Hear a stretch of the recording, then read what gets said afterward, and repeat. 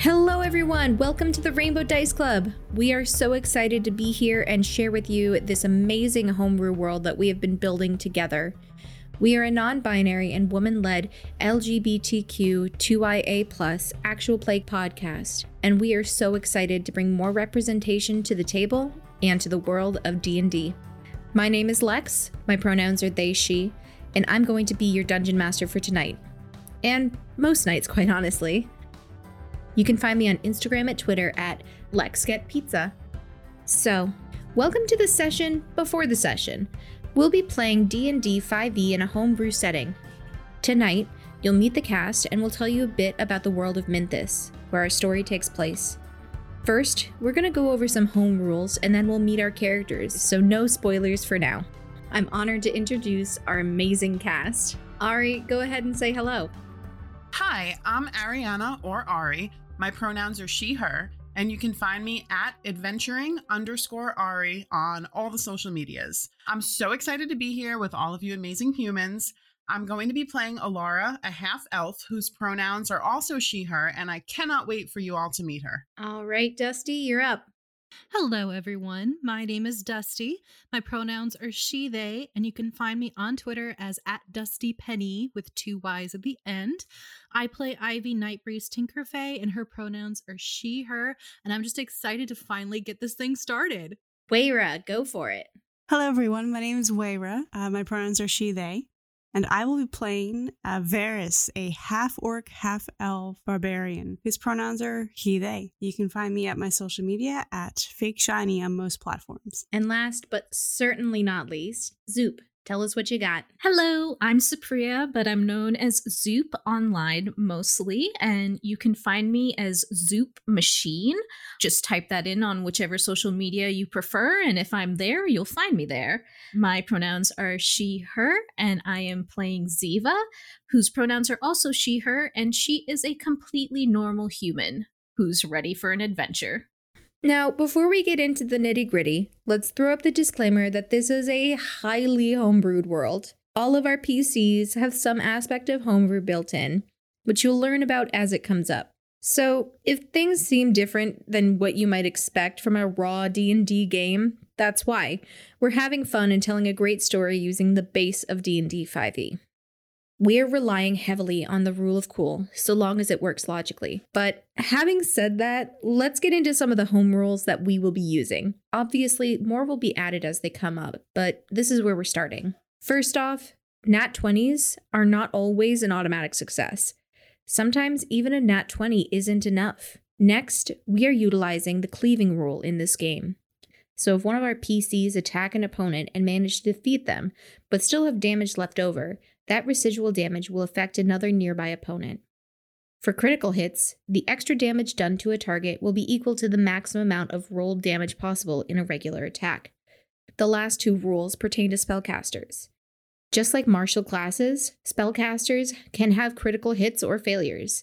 Basically, if a spell requires a target to make a saving throw, and they roll a natural 1, that is a critical hit against that target and they will incur extra damage. On the other side, however, if the target rolls a natural 20, they won't get any damage, even if the spell states that the target gets half damage on a successful save. Finally, if a spellcaster is out of spell slots, they can still use slotted spells. However, they will gain levels of exhaustion equal to the level of spell slots used. One more disclaimer for today. I would like to give a brief content warning for today's episode regarding profanity. And now, let's get to what you've all been waiting for.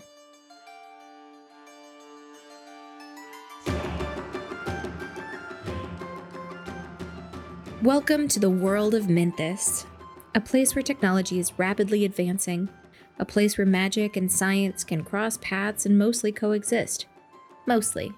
Auria is a unique country in this world for how progressed its technology is.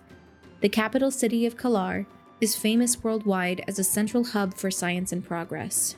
There, you'll find advanced automatons working beside humanoids to help the city grow and prosper, along with computers, advanced medicine, and early versions of automobiles, which are beginning to allow for rapid travel across Auria alongside the train system connecting the major cities countrywide. Kalar is also the political center of Auria, where elected representatives of the 8 provinces come to debate, compromise, and shape the country.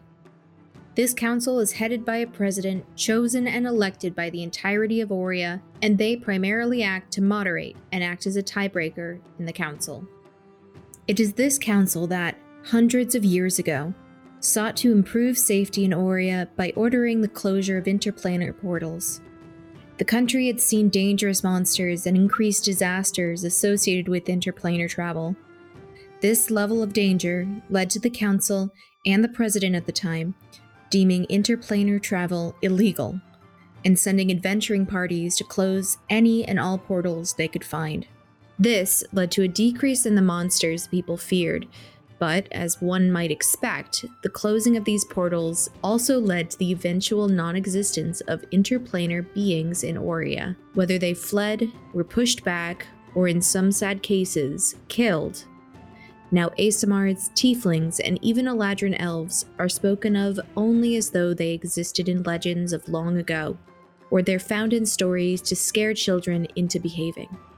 It is only the Genasi who are known to exist in this world, but they tend to keep to themselves in small, tight-knit communities, and those who do branch out are only really found in places where magic and science work hand in hand, like Kalar. Our story begins not in the amazing marvel that is the city of Kalar. Instead, we will begin in the far west of Auria in the Masqueradas Mountains. For you see, what used to be a beautiful mountain range is, well, now, missing its peak. Just shy of 20 years ago, a large meteor hit the mountain, causing a huge crater to form in place of the peak. The meteor kicked up walls of molten ground that solidified in sort of splash pattern around the edge of the crater, like the moment of impact was frozen in time atop the mountains. After some time, a lake formed in the crater, and well, we all know that water brings life. Exploring parties sent up the mountain discovered that it was not only quite livable due to the source of fresh water, but the crater itself made access points deep into the mountain that were otherwise blocked. And in the mountain, people found gems more prolific and valuable than ever before seen in this country. And so, people did what people do, and the small mining town of Dragon's Nest was established atop the mountain in the center of this crater, around the lake. Every year in the autumn, during the month of Midori, there is a week-long festival in Dragon's Nest, known as the Falling Star Festival. People come from all over to attend this festival, in which a beautiful meteor shower lights up the sky over the course of 5 nights. And so, our story begins on the first day of the Falling Star Festival, on a dirt path about 2 hours south of the town of Dragon's Nest. We see a blue person walking and looking around with curiosity and trepidation, occasionally glancing down at a worn and yellowed map. She seems confused as she follows roads and trails that don't entirely make sense according to the map in her hands. Dusty, would you please introduce your character? Yes, so Ivy is very much like elven looking, but her skin is blue and her hair is dark navy. And she has this little purple dragon flitting around her head. Little purple pseudo dragon, probably about maybe 2 or 3 feet long. Very chirpy, very happy. The dragon, Ivy, is very upset right now. She is very, not sure what's happening, questioning this map that her father gave her. She's supposed to be on this epic journey of self-discovery, and she can't even find the goddamn road. So she's walking along frustrated, sort of stamping her feet as she goes. And she's like, where the fuck is this thing? What the fuck? What? As you're walking, Ivy, and you're angrily looking around, you finally see a small sign that points you in the direction of a town called Orvine, and you recognize this from your map as being close to where you're headed. Okay, Orvine. Okay, I guess I will go over there and see if anybody knows where this stupid fucking place is. As you're walking, you start seeing more and more people on the same path, and say a few hours pass, everything's not super close together, but as you're walking, more and more of these people are still heading in the same direction you are, so you must be heading in the right direction. What is Ivy thinking right now? Ivy is, I think, equal parts confused as well as like starting to get a little excited. She's maybe thinking that her father didn't realize how like popular this kind of place would be. So maybe she's going to be taking this journey with a few other people that she wasn't expecting, but at least she'll be there. At least she'll be on top of this mountain. As she's thinking this, and she kind of comes around the corner of some of these large trees and starts to see the edge of the city of Orvine, she sees a lot of families with small children. She thinks, well, I guess, maybe. Weird place to bring your children, but whatever. And as she's thinking that, she also notices that just outside of the town, there's actually a large building where, as she's looking at the mountains, the Masqueratus Mountains, they don't look as tall as your dad described them to be.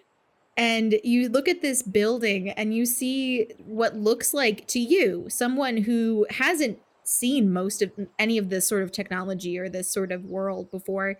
It looks like a giant black box just like floating in the sky, suspended by it. Well, from this distance, you just see the black box. You don't see anything. It's not suspended by anything to you. She's going to stare at it with her brows pinched, like just trying to figure out what she's looking at. And when that doesn't work, she's going to start walking towards it and see if she can like find legs or something, because I think at this point she would assume that there's some sort of like, I think she would assume, coming from where she's from, that it would be some sort of like large animal. As she's thinking it's a large animal, she sees that it's moving. It's moving kind of in a straight line up and down the mountains. There's a couple of them. And this small child is with his family not far behind you. And as they turn the corner around the woods, you hear the little boy just go, "Oh my God, the trams are so cool. I can't wait to try it. It's so cool." What goes through Ivy's head when she hears the word tram? Is this some sort of new species, maybe? A tram? What's a tram? Ivy walks up and she gets to the building, and all she sees on there, Ivy reads common, correct? Yes. Okay. She reads on the building, Orvine to Dragon's Nest tram. And it's about, it's about five copper to go up in the tram. And you see that the line is in the building, around the building, outside. And it's just it's a tourist trap, essentially. She thinks about it for a second, watches it go up and down, and kind of decides that since her father didn't mention it, she's not going to take it, because this is so she's going to choose to go up the mountain on foot? Yeah. Okay. That it just seems like like what she would do. Like I can't imagine her being the type of person who would like willingly go into a giant beast regardless. All right. So you decide you're not going to go up this tram, and as you're walking past, you see signs pointing you towards the Dragon's Nest trailhead. She's gonna go that way. Okay. Her dragon. And what was your dragon's name again? Her dragon's name is Bea. Bea. Right. So as you and Bea approach the trailhead, you do see that there are some people going up the trailhead, but it is like maybe 1 to 2% of the people that are going up the mountain via the tram, essentially. And a lot of them seem to have more the mentality of like, I'm going to do this just because I can and because I want to, versus, ooh, look at the pretty thing and I can go up in the tram and it's going to take 30 minutes rather than 4 fucking hours. I also don't think she would like wait in a line to be 100% honest with you. Fair enough, considering the line would probably also be about 3.5 hours, so it's like 4 hours either way. Yeah, she's not used to having to wait in line. So this is a pretty well-trodden path at this point. Very much a contradiction to what your father told you. Mm-hmm. It is well-trodden. It is easy. it's just long. So she's going to start walking up. It is about, 10 o'clock in the morning, give or take. So she makes it up to the top of the mountain around 2 p.m. And as she kind of crests the top of the mountain and sees the town deep in the crater, what goes through her head? So when she gets up to the top of the mountain, she looks at it, she goes, where the fuck did it go? Where the fuck did it go? She's going to say that out loud, probably around some small children.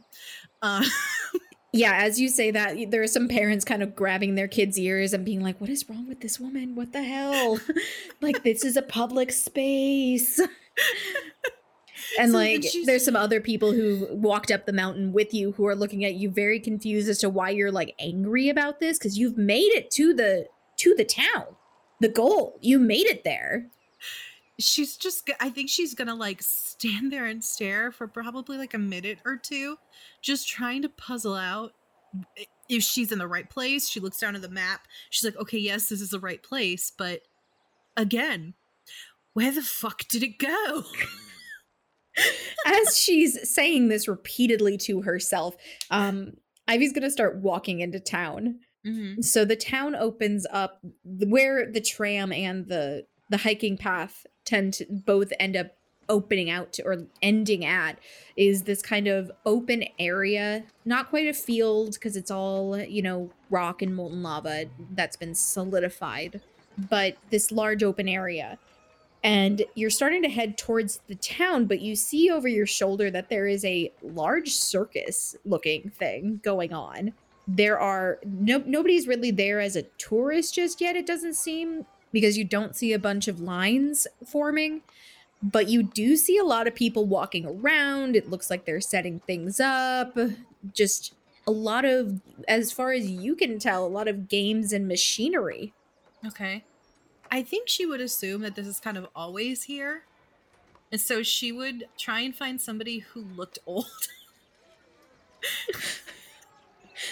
like an old wise wizard or something.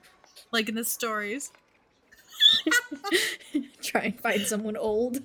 Ivy Does she have a is very- concept? Does she have a concept of what old looks like? No. It's what her father would have told her. Like, think of like your dad secondhand telling you like old wizard stories. Like Lord of the Rings, like your father secondhandedly telling you Lord of the Rings when he hadn't read it in 20 years. So you're looking for Gandalf. Can I just say I love Ivy already? I'm looking for Gandalf. I'm looking for discount Gandalf. So you're walking through town looking for basically a tall man with a long white beard. Because Yes, that's all and a you pointy hat. imagine. And a pointy hat. A pointy hat. You're gonna walk around for a little bit, and then I would imagine. you're gonna walk around for quite a little bit. It's filled with wizards. Psych. It's a magic town. I mean, It's maybe. actually a wizard convention. Good job. Welcome. Come on.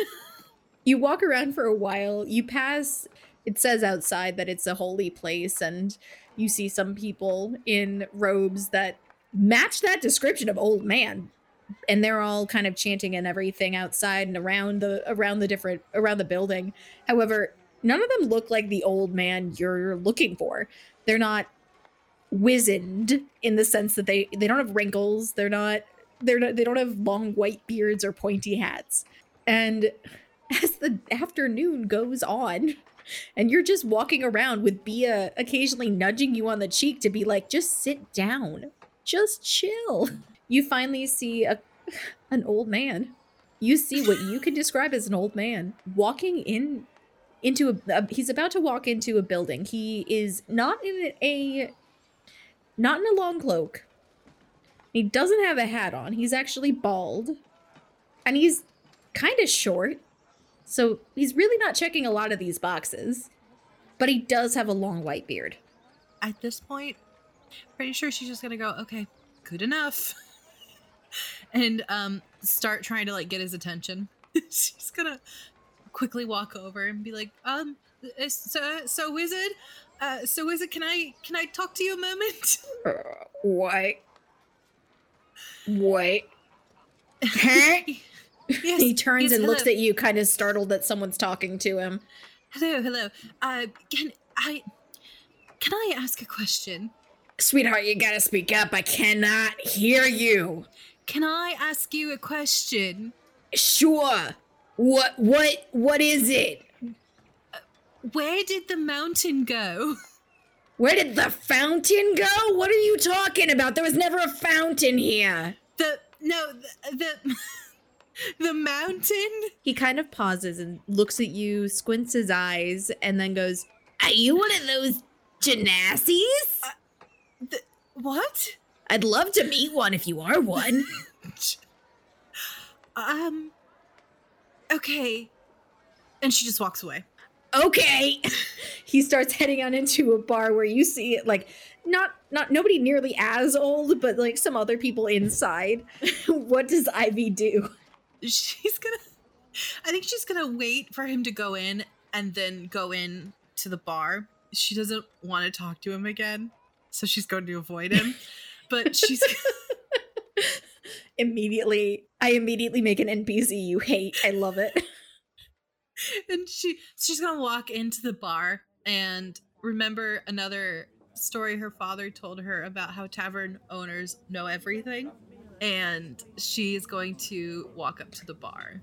So you walk up, and at first you don't see anyone at the bar, and you kind of look over, and there's a little halfling man. He's just doing his job. He's doing the best he can, and he keeps kind of looking over his shoulder, like nervously, at this dragonborn woman who's got her leg propped up in the corner, who just is sitting there with her arms crossed, seeming like her leg is propped up in a cast, and she just looks very frustrated and annoyed at everything. Ivy's gonna walk up to the halfling. Excuse me, can I ask you a question without you being very weird to me? Who's being weird? What? Can I just ask you a question super quick, and then I'll be out of your hair? Of course. What is it? Where did the mountain go? What are you talking about? I mean, The mountain that was here? we're in the mountain. No, we're in a crater. We're in a crater on top of the mountain. Where did the rest of it go? The rest of it? Wait. How old are you? Like 54? If you're 54, I'm sorry. Like, Yeah. are you from like some small town that doesn't get the newspaper? I mean, I know that the news didn't travel like as quickly then as it does now, but like, what? Like, Newspaper? Do you mean like by bird? I don't... oh my god, I don't have time for this. He's like trying to like fill up some mugs of ale, and he just looks at you. He's like, you know, like, I don't know how you don't know, but like this mountain hasn't been a true mountain in about 18, 19 years. I don't really know. There was a big meteor, a big explosion. I heard some people probably died in it. Nobody even really cares or knows. They were just really weird and kept to themselves. That's what I heard. Oh, what? But, like, yeah, we're here. We made a crater in the mountaintop, and we made the town because we were able to make the mining companies were able to create some amazing, wonderful mining shafts and get some really phenomenal ore. They were able to get to some rocks, all other stuff. So, like, now we're here. Now you're here. Okay. Normal mountain, poof, gone, whatever. Where do you go to start your quests, then, if there's no... What are you talking about? Mountain. Nobody goes anywhere to go. My God. You just start the quest. You don't have to, like, it's nothing magical. You're not, like, given a magic... Yes, it is. It's supposed to be magical. Says who? When? It's my father. Okay. Well, your father was wrong. That is your opinion. And she's going to turn around and walk out. Is she just gonna, like, kind of sit down and, like, contemplate her life for a little while? She's gonna walk out and then, like, immediately walk over to, like, a bench or something and sit down with her head in her hands, just, like, absorbing the fact that, one, her father was wrong about something, and two, that the mountain is gone. And I think that her father was wrong about something is sinking in harder than that the mountain is gone. Okay, as she sits down and and starts contemplating all of her life choices, debating whether or not this should have happened or what is wrong with the world that she is now in. We are going to pan over to someone. We're still in the crater of the mountain, mind you, but we're kind of like on the outskirts, not really near the town. The town makes up, it's still fairly small. The town's only about 10 to 15 years old. So a lot of the area around the crater is owned by the main mining companies, the different mining companies and different scientific or geologic groups, or as it would be called in this world, the Terek scientists. We look over, and as the sun's starting to go down. It's around 5 p.m. and we're in the middle of autumn, so the sun's starting to set. We see in the middle of one of these, not fields again because it's rock and dirt, in the middle of one of these open areas near what looks like an open mine shaft, we see a red-haired individual kind of looking around over her shoulder, checking out the surroundings, and seems to be heading towards that mine shaft, but maybe not really. So, Ari, can you please describe your character for me? Sure. So you'll see a tall half-elf. First thing you'll notice is fiery red hair that comes up to about her chin, green eyes, and face smattered with freckles. You'll probably notice the goggles that sit atop her head, and an oversized green jacket that has a lot of pockets. And then slung across her chest is kind of like a messenger bag that goes to the side, and across the chest part are little potion bottles all on it. And I'm walking. Where are you headed? Where do you want to go? I'm headed to the mine shaft. Okay. So you approach the mine shaft, and as Alara does, she does see some, private property keep out signs. What does she do? I am going to keep walking. So blatantly ignoring a clear do not trespass sign. Do I see anyone? You can make a perception check. Passively, you don't really notice anyone. I should probably have like my stat sheet, right? I mean, what a concept. First roll of the game, right? This is D&D, isn't it? What am I doing? Perception? Perception. Okay, well that's a 19. Well, that's a pretty damn good roll for your first roll of the game. Pretty good roll. And I have a +0, so just a 19. I'll take it. You do see that there are, not near you, but there are some people around, but they don't seem to be paying you any mind. They all look just tired and grimy from days' work in the mines. And honestly, they don't get paid enough to care what you're doing. Cool. So yeah, then I'm gonna walk into the mine. All right, you walk into the mine, you see mine carts and everything, and as you're going through, you do see in the walls and in some of these mine carts some gleaming rocks and stones. What do you do? I'm searching for a very specific stone. So as you start searching for this stone, I would like you to make an investigation check, please. This is the one that I would like to be a good roll. Well, that is a total of 13. Not terrible. Not terrible. You don't find what you're looking for, but you do find a bunch of other things in these different mine carts and in the walls. You see some rubies, some sapphires. None of them are easily accessible to you, or they're not in small enough clusters for you to easily take without it being a hindrance to you. And so you keep looking, you keep going, you keep trying to find ones that are small enough for you to at least take with you. So with that, I would like you to make a luck check for me. Just a D20. Is that just a roll? Just a D20 roll, no modifiers. Come on. 6. Was it evens and odds? Not really. So as you're doing this, would you say that Alara is pretty focused in, got her not really looking at her peripheral anymore because she's now in the mine shaft? I'm really looking at some gems up close. She hears not very far behind her a couple footsteps, and then just a voice just being like, hey, What are you doing in here? Mine's closed. Go home. Oh, hi. Yeah, okay.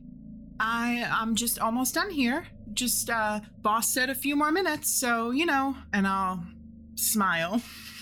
No, you know that, that the end of the day is the end of the day. There's no staying a few minutes later, no matter what any boss says. It's regulations. You can't be here. Okay. But I think I dropped something down, further a little bit. Do you mind if I just run and get it? What's so important? There's no more... Look, it's a safety issue. Come on. It's a safety issue. There's nobody else here who can help get you if you fall down one of the mine shafts. I'm not gonna fall. I'm spry. It's totally cool. Just give me 5 more minutes. Wait, what does spry even mean? What? I'm quick on my feet, and I'll try to be cool, and I'll probably trip over a rock a little bit if I'm being completely honest. You try and look cool, and you visibly stumble in front of this guy, and he just goes, "What? No, this is a lawsuit waiting to happen. Not against you. I'm worried you're gonna sue us." I would never, ever even dream of it. Not even a little bit. Well, okay. Well, can I see your employee badge, please? Yes. And I'll start tapping all of my pockets. There's 12 that are visible to anyone looking at my big oversized green jacket. And I'll start... I love that you had to count that out in your head. I did. And I'll start kind of digging through them. Oh, okay. And I'll take out a scroll and I'll open it. Nope, this isn't it. I swear I had it somewhere. I must have left it. How did you get in here? How did you get in here if you don't have your employee ID? I walked. You walked past the checkpoint? Yeah, Oh God, somebody's gonna get fired today. Listen, I have an idea.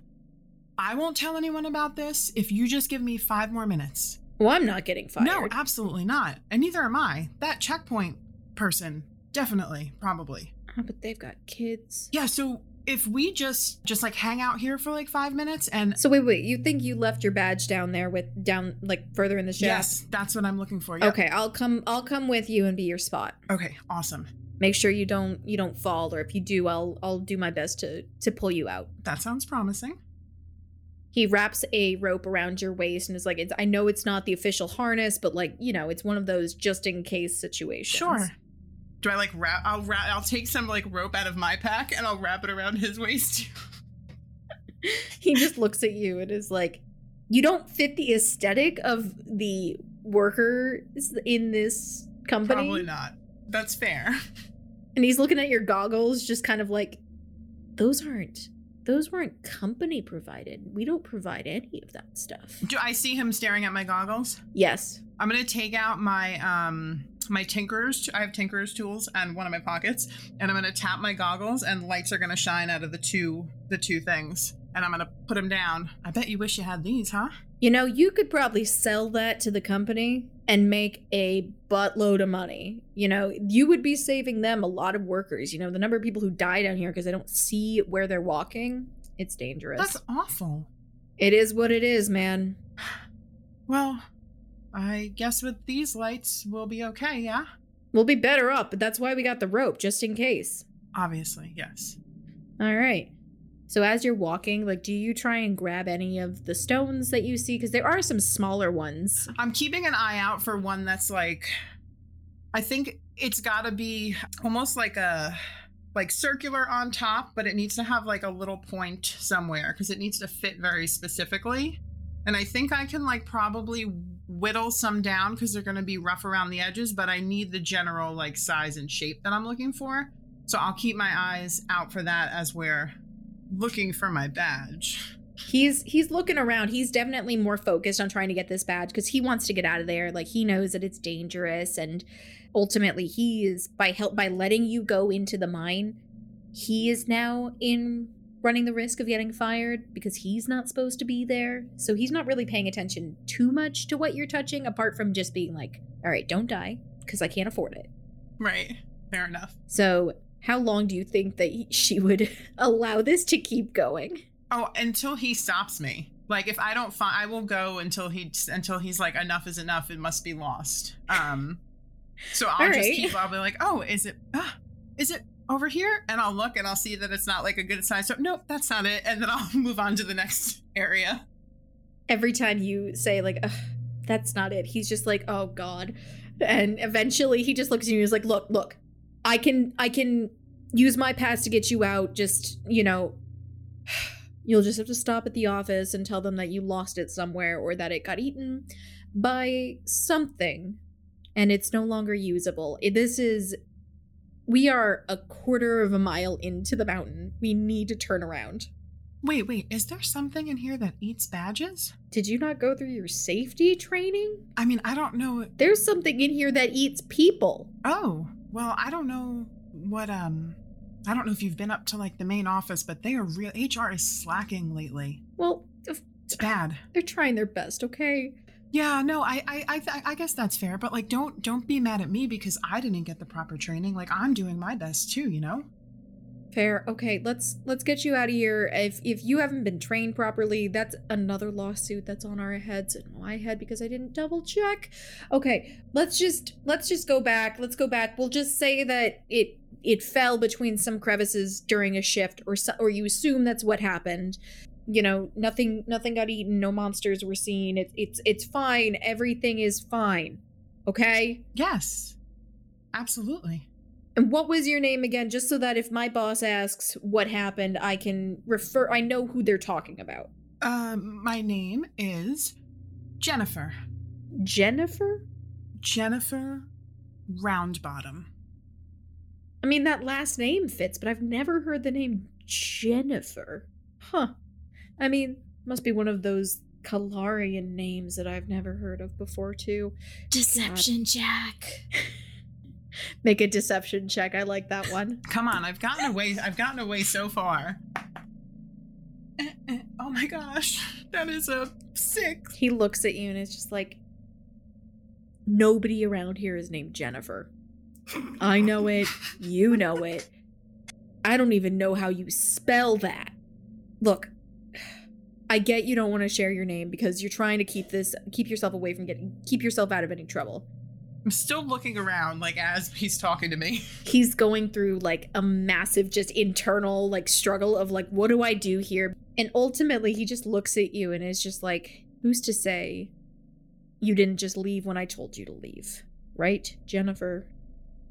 Of course. Man, Jennifer. He looks at you, just dumbfounded, and just keeps blinking at you, and eventually just nods and is just like, let's go. And starts walking back. And this time, like, you're behind him, so he's leading the way.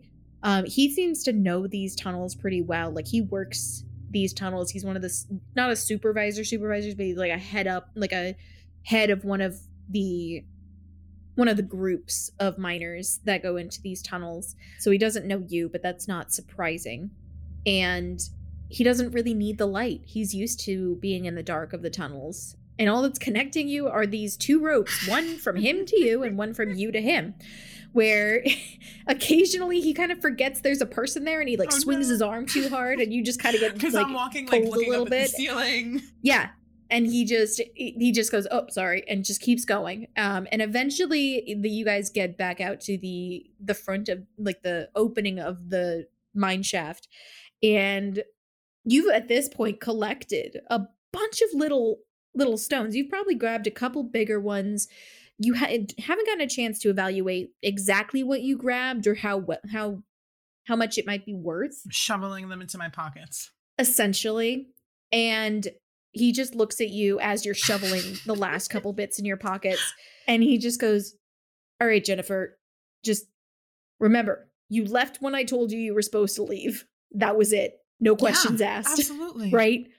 Because I cannot afford to get sued by this goddamn company. Jennifer, this never happened. Got it, Jennifer. Got it, Jennifer. And he just he walks off towards one of the buildings near the mine shafts where most of the supervisors end up staying when they're in town. And he just keeps looking over his shoulder, a little confused by the whole interaction, is just like, what does Jennifer even mean? Why Jennifer? Who? It will haunt his dreams, this name Jennifer. So You're walking in towards town, and you're walking into like the western edge of town, kind of opposite to where Ivy came in from the trailhead and everything. Where would you go? I would assume that I'm staying in an inn here. Yeah, there are a couple inns. You can kind of choose where you'd like to stay. There's the like more popular inn where all of the bunch of the families that Ivy passed on her way up, they're all staying at that inn. And then there's a smaller inn that's closer to where you are now that tends to be a little quieter, more towny driven. So where do you think you'd go? Probably the one that's less cluttered and less people-y.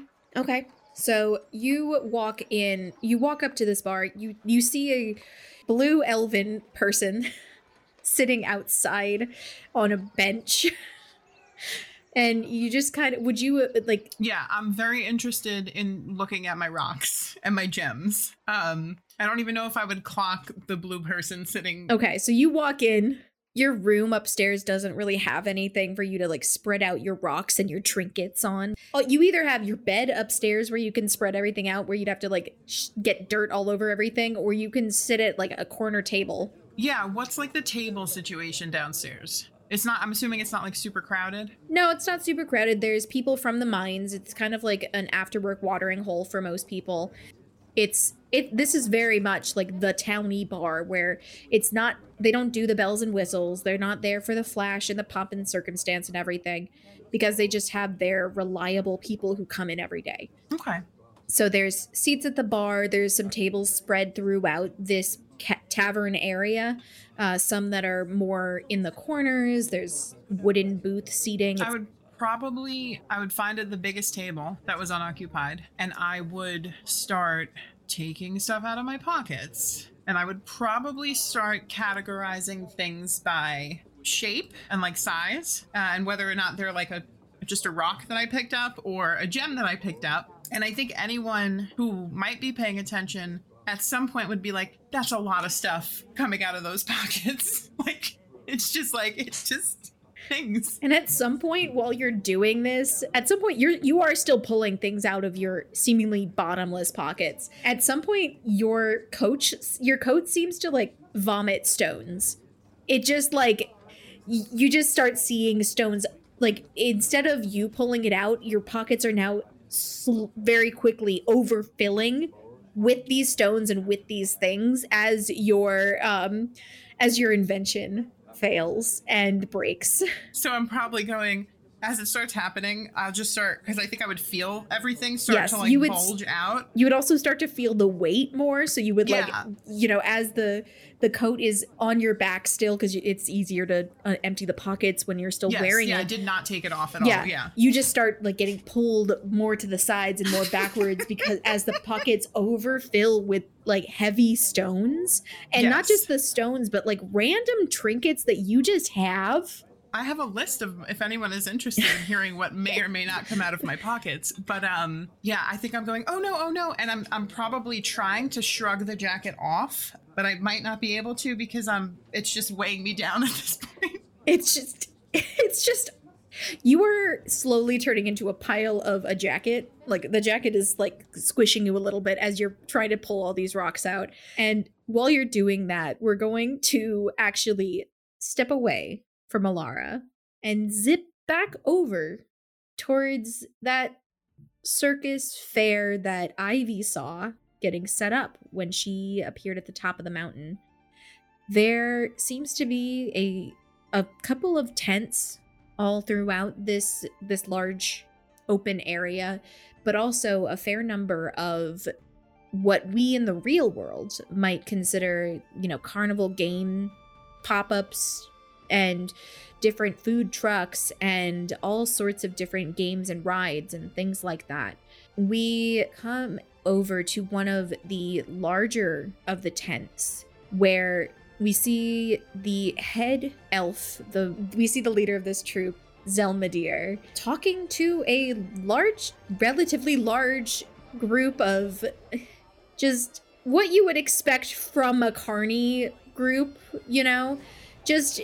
You look at it and you're like, it doesn't make sense, but that's the point. And in the midst of this, you see, we see not little and not a girl anymore, really. She's finally an adult, excited to be out doing her thing for once. Zoop, could you describe your character for me? Sure. So Ziva is about 5'5". She has dark tan skin and long black hair, and she's wearing a red dress that is it's like a leotard with flowing bits to it, and they sparkle, and she has a little pouch by her side, and she is standing excitedly next to a young halfling. Oh, and she's like very athletically built. So standing next to Ziva is as she said, a halfling named Bettina, who is learning all of these new things, these new aerial dances, and learning all about this cool, fun, exciting world of being in a traveling troupe. It's cool. You get to go and see new places and explore the entire country of Auria and be on your own. You guys are standing there, and Bettina is very excited. This is her first place that she's been to. You've probably been to a couple of different locations at this point. You've done a couple of the shows, circuits.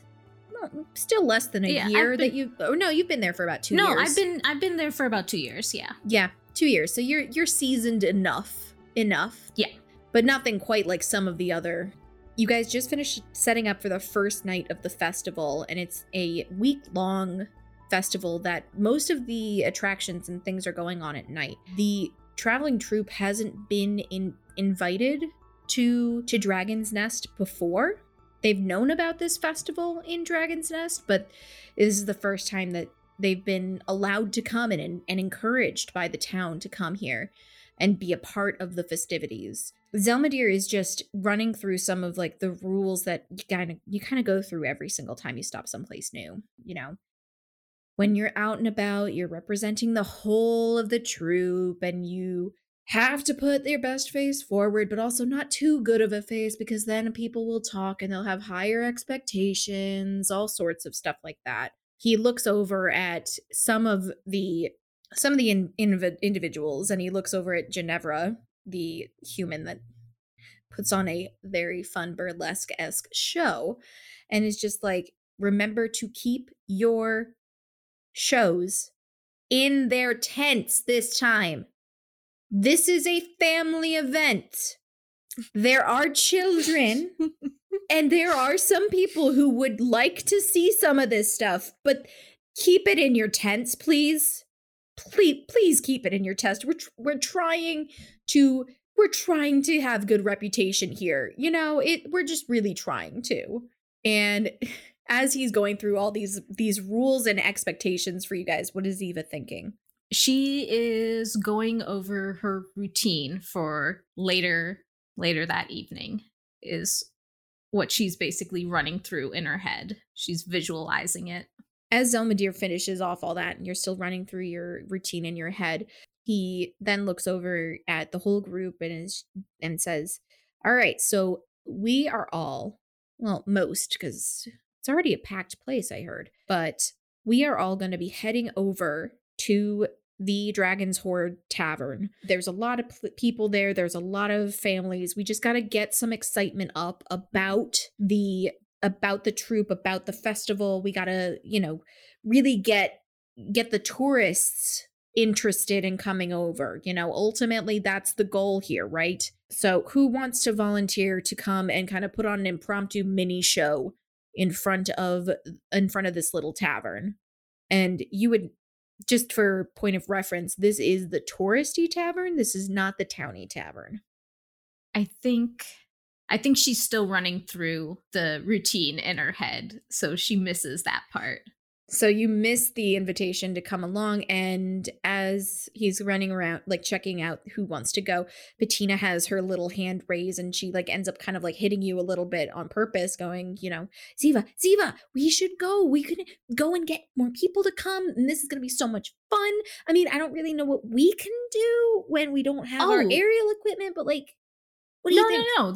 Yeah, we can do that. And Ziva will lead her over to where they have some of the equipment, and they have smaller hoops that like they can do on their arms, and like Bettina has been learning that. So we'll take those, and we'll go with Stefan because he can do some juggling, and That's a good idea. Everyone loves the juggling. Yeah, that's such a good idea. Oh my gosh. I'm just so excited. I'm really nervous too. Here, let's swipe some apples, because Stefan does the cool thing where he slices the apples with the knives while juggling.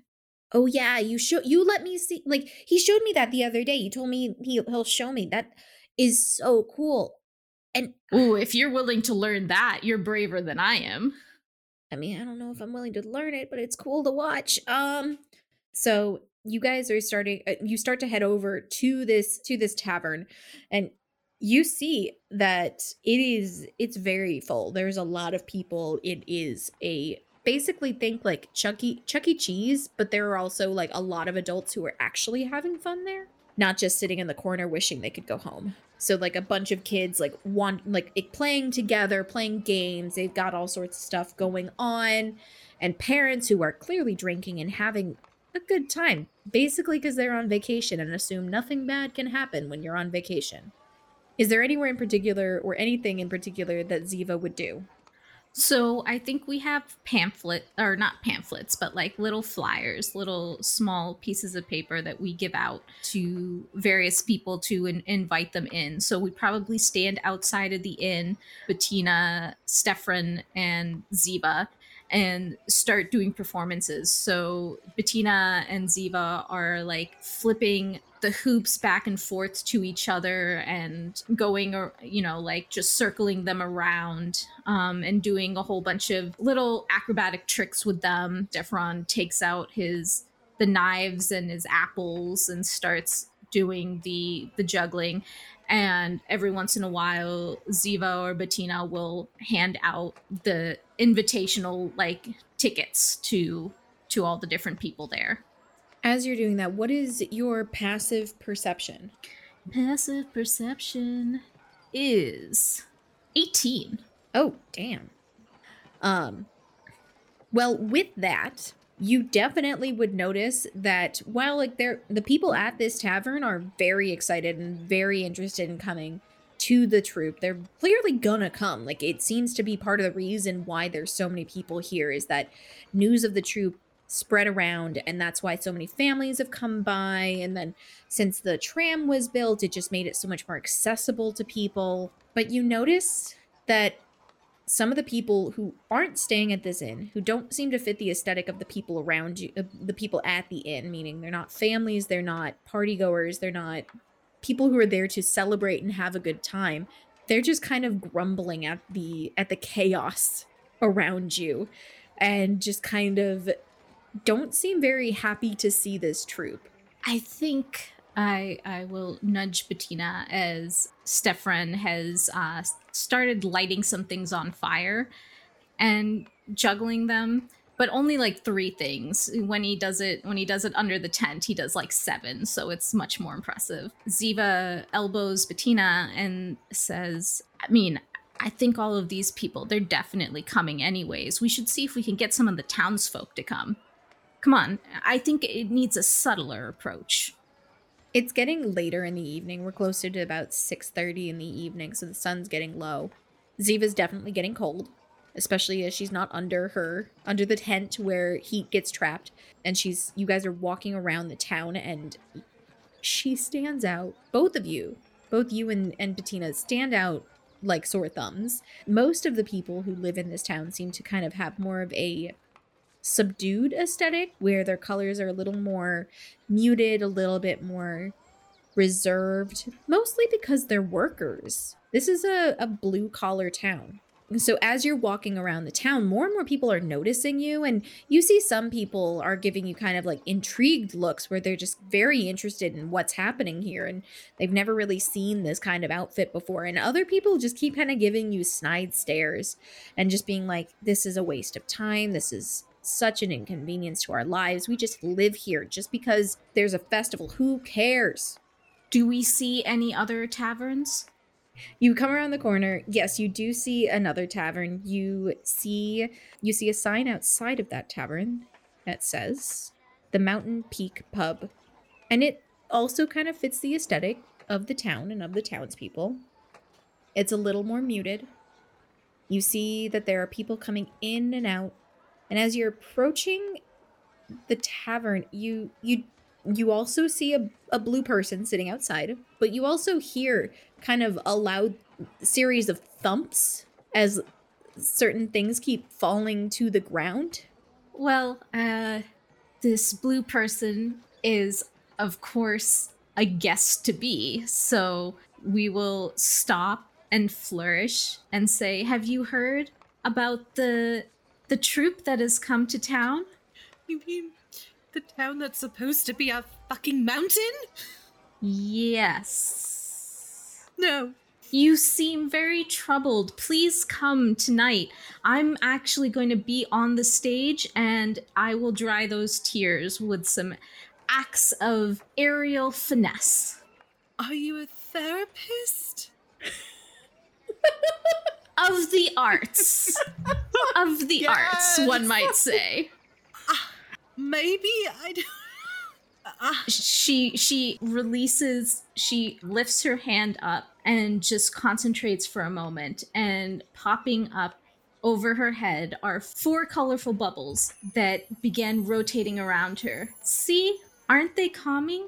She's gonna look at that. She's gonna lift her hand up, and from it you see this like dark navy blue, almost smoke come out and curl itself into like a claw. And she goes, I can do magic too. She causes the dancing lights to dance around the claw as if they're all dancing, and she flourishes out an invitation. Ivy takes it and goes, well, I don't even know if he'll still be here tonight, but maybe, whatever. Give it a try. I'm sure it'll make your night. Well, can't get any fucking worse. That's the spirit. That's the spirit. I love her. I think after this conversation, Ziva and Bettina will head in. Ziva looks at Bettina and says, so some places you have to be very careful with how you enter. You can't enter with a flourish. You have to first get, and I'm getting the sense that this is that kind of place. You have to get the permission of the tavern owner first. Huh. I never would have thought of that. I mean, I thought we were just kind of like, do what we want, screw the consequences sort of people. No, it's, sometimes it's all about doing what gets you the results that you want. So Isn't that kind of manipulative? Yes. Okay, let's do it. She's like so on board with just being manipulative. So we'll enter and we'll go straight to the bar's keep. You also like look around and see like over the bar, you see this tiny little halfling man who's still kind of sweating a bit here and there and looking over his shoulder at the dragonborn in the corner. And we'll go to the barkeep. Say, excuse me, good sir. We're from the traveling troupe, and we were hoping that we could woo your patrons to come after they've had a filling meal at your tavern to come see a show. Would that be okay? I don't know. You gotta go ask Shima. You gotta go ask Shima, and he points over at the kind of. She doesn't look mean, but she just looks frustrated. This frustrated looking dragonborn sitting in the corner with her leg in a cast, propped up on a chair. So I will go over to the dragonborn. He looks very relieved that you're leaving him alone. You scare him, but in like a good way, because he's just like, you are tall and you are beautiful. Oh my god.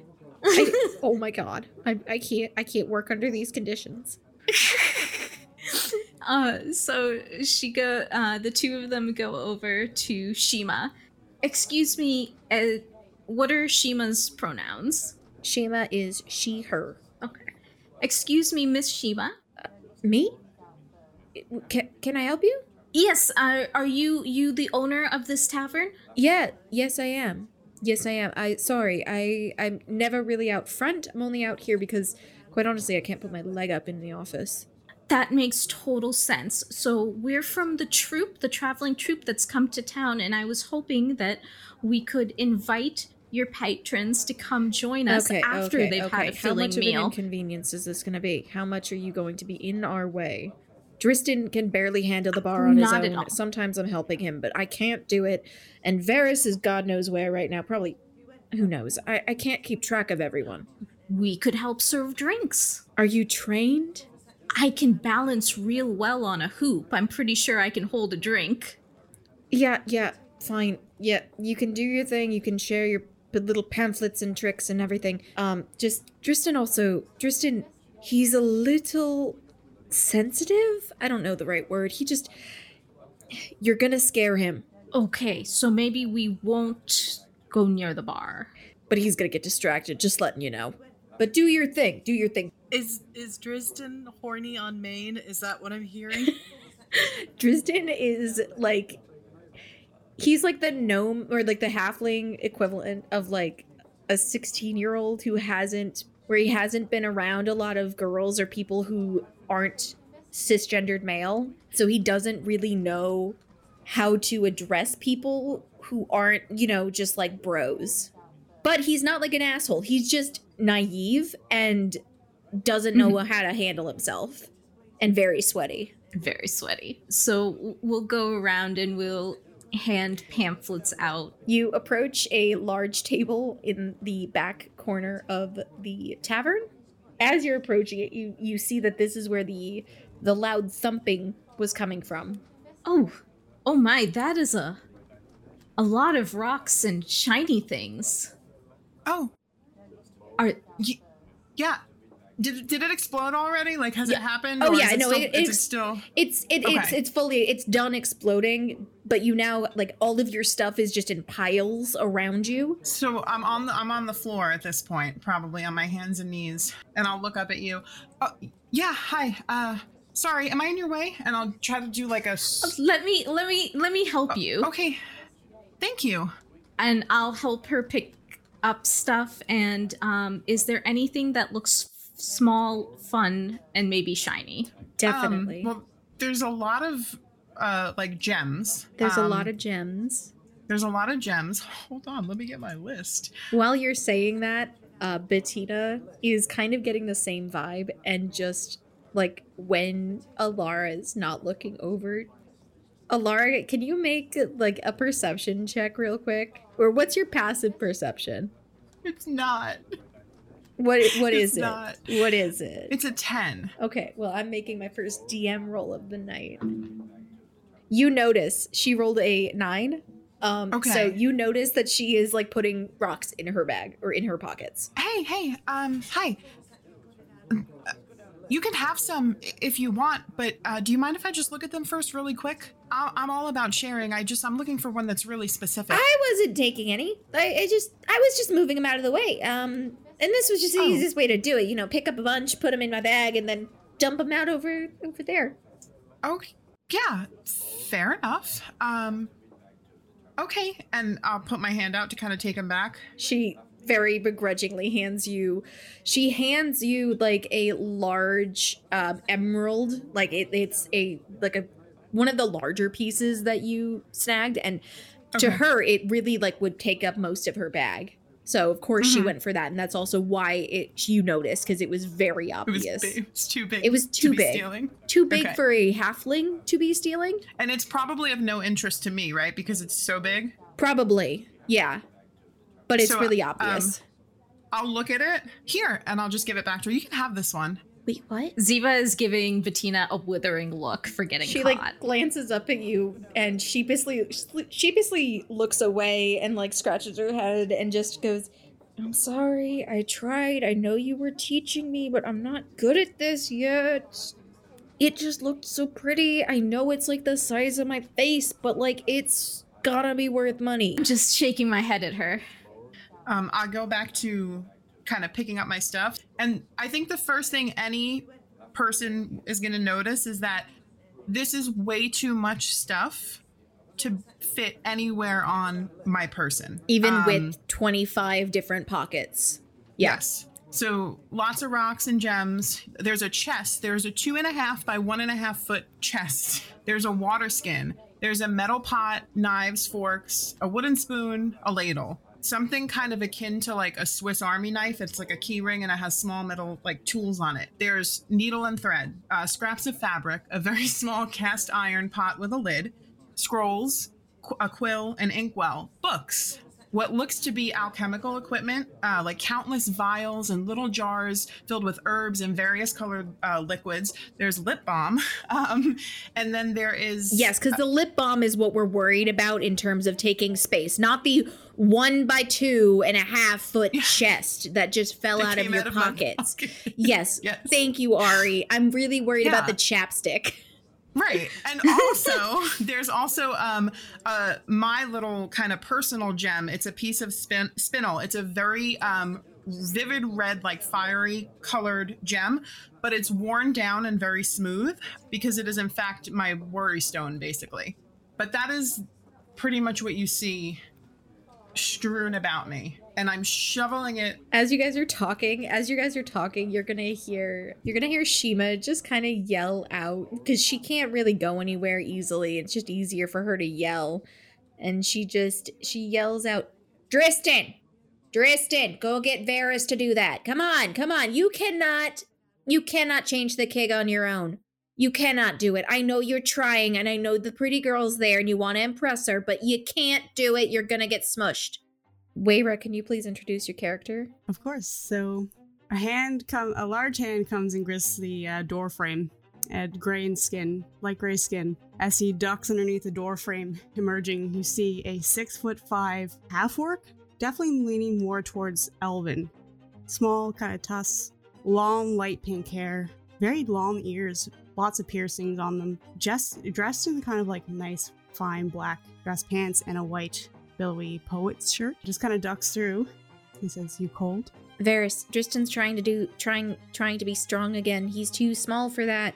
Dristan, let me handle that, please. I wouldn't have hired him if it wasn't my wife's nephew. He does just a fine job. He just can't lift things that are bigger than him. And he bends down and picks up the barrel and puts it up and unkegs it and sets it all up for him.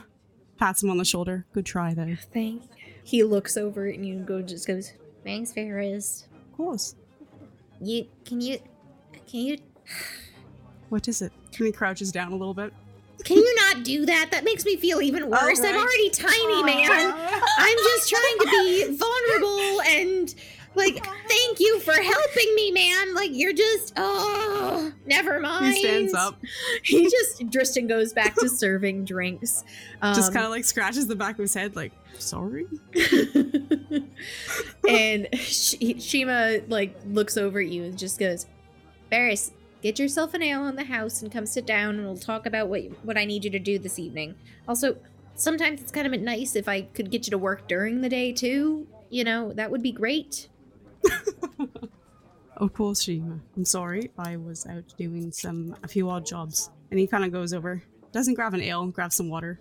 Granted, I don't pay you. I just give you a place to sleep and eat and all that stuff. And I don't know why I said on the house. Everything's on the house for you. I mean, that's payment enough, is it not? She seems a little frustrated by it, but also is like, this is what it has to be. It's okay. He goes and sits beside her.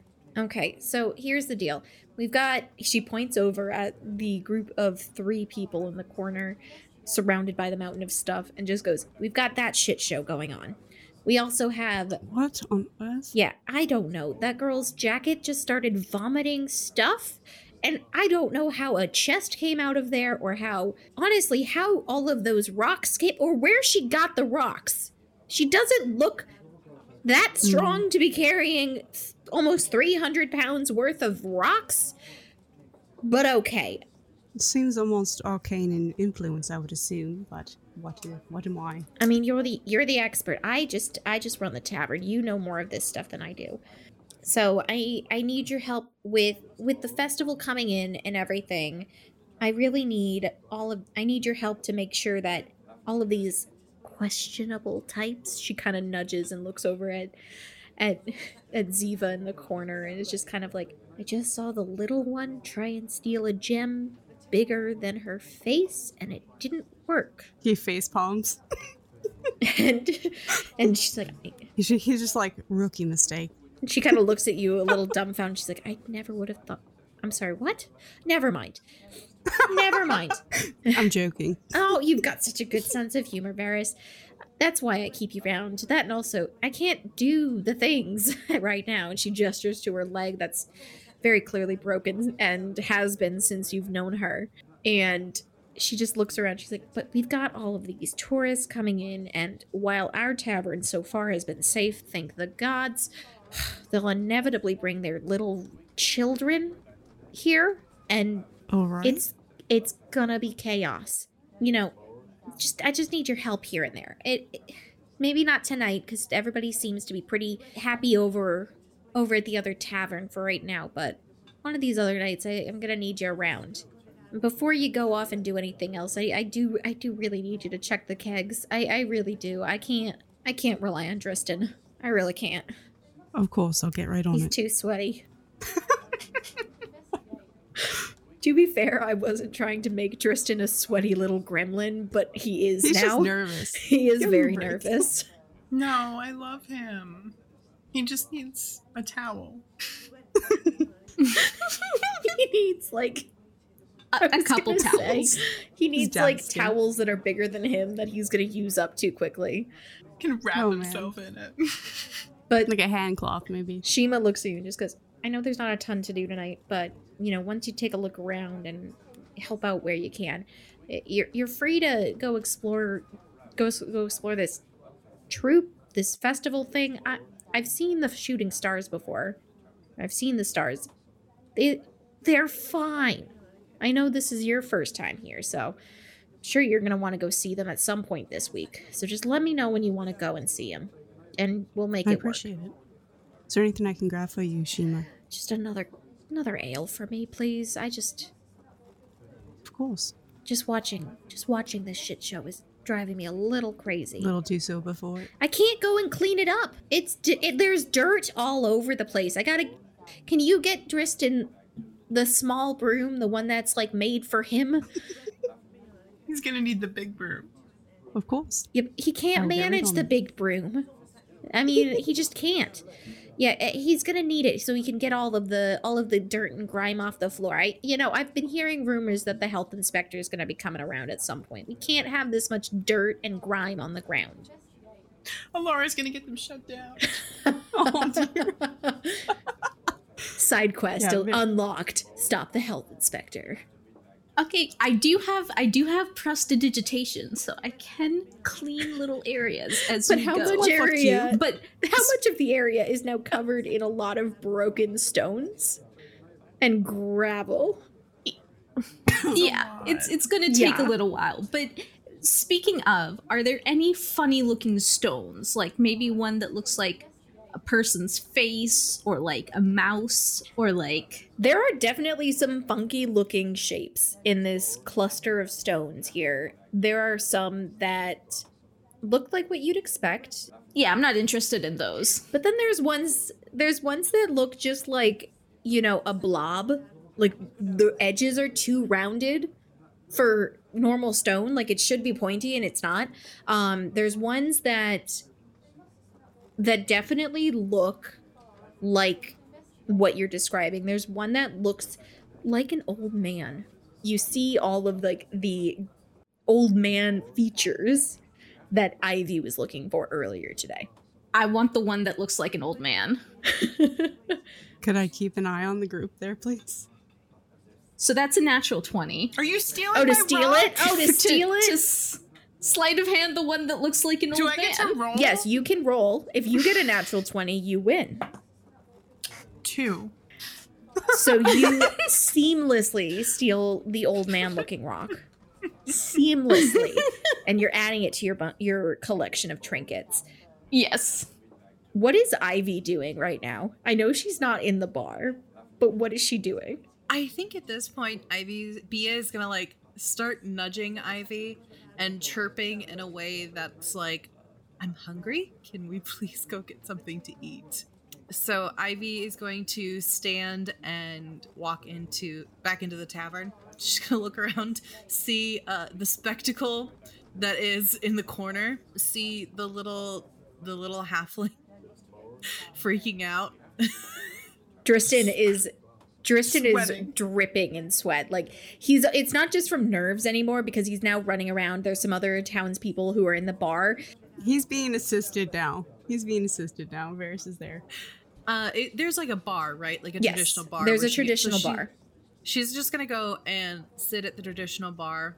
Bia's gonna sit in a chair next to her, like barely have her little claws up with her face so that she can look over Bia can look over the bar and just waiting. I love Bia with all my heart. She's so cute. So, would Varys notice this new person coming in and this dragon? I'm assuming I could, with a passive perception of 12, I'd probably notice. Yeah. You're. The oddity. It's not like she's sneaking in or anything. Yeah.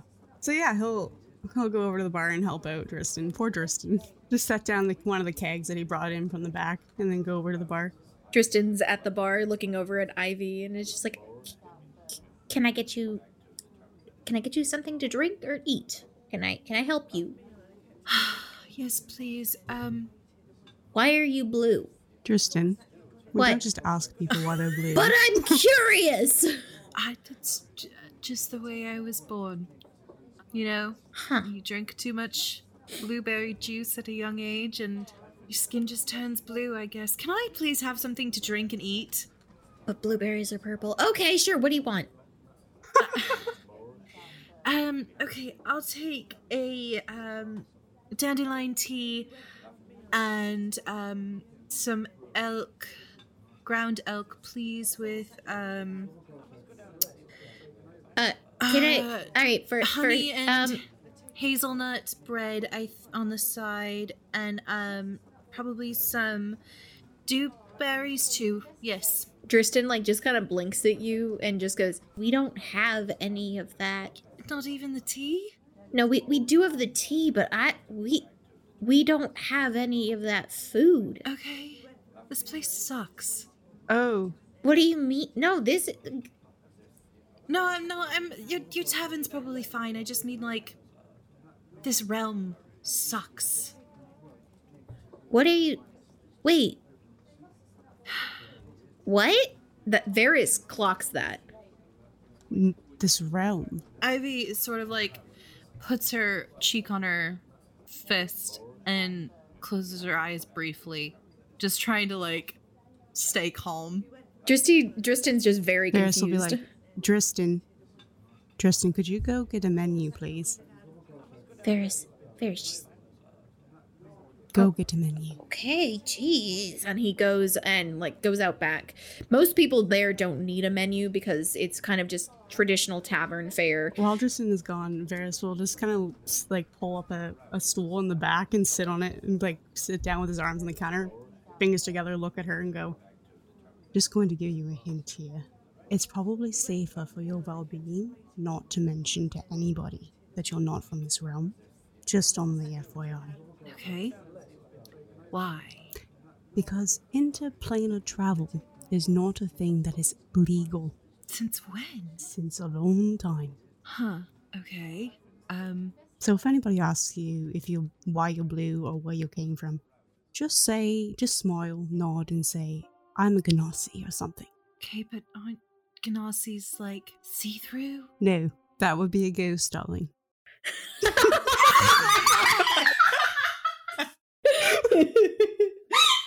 And that's where we'll end tonight's episode. Actually, though, that is where we're going to end tonight's episode. Thank you all for listening to our first ever episode of the Rainbow Dice Club podcast. We are incredibly grateful and thankful to every single one of you for listening to a bunch of people just talk into microphones and play a game of D&D. Don't forget, if you like what you're hearing, please go rate and review us on whichever streaming platform you listen to. It really helps us out.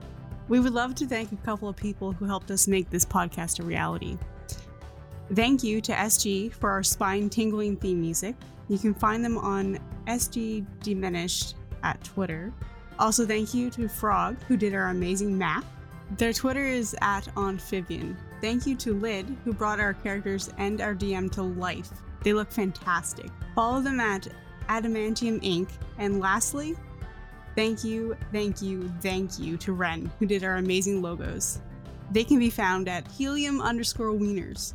You can find links to all these people's social media in our show notes. Please follow us on our different platforms. You can find us on Twitter and Instagram at Rainbow Dice Club. And while you're there, grab an invite and join us in our awesome Discord server. Chat with the cast as well as some really cool like-minded people. And finally, we just want to give a big and hearty thank you to everyone who listens and supports us. We couldn't do it without you.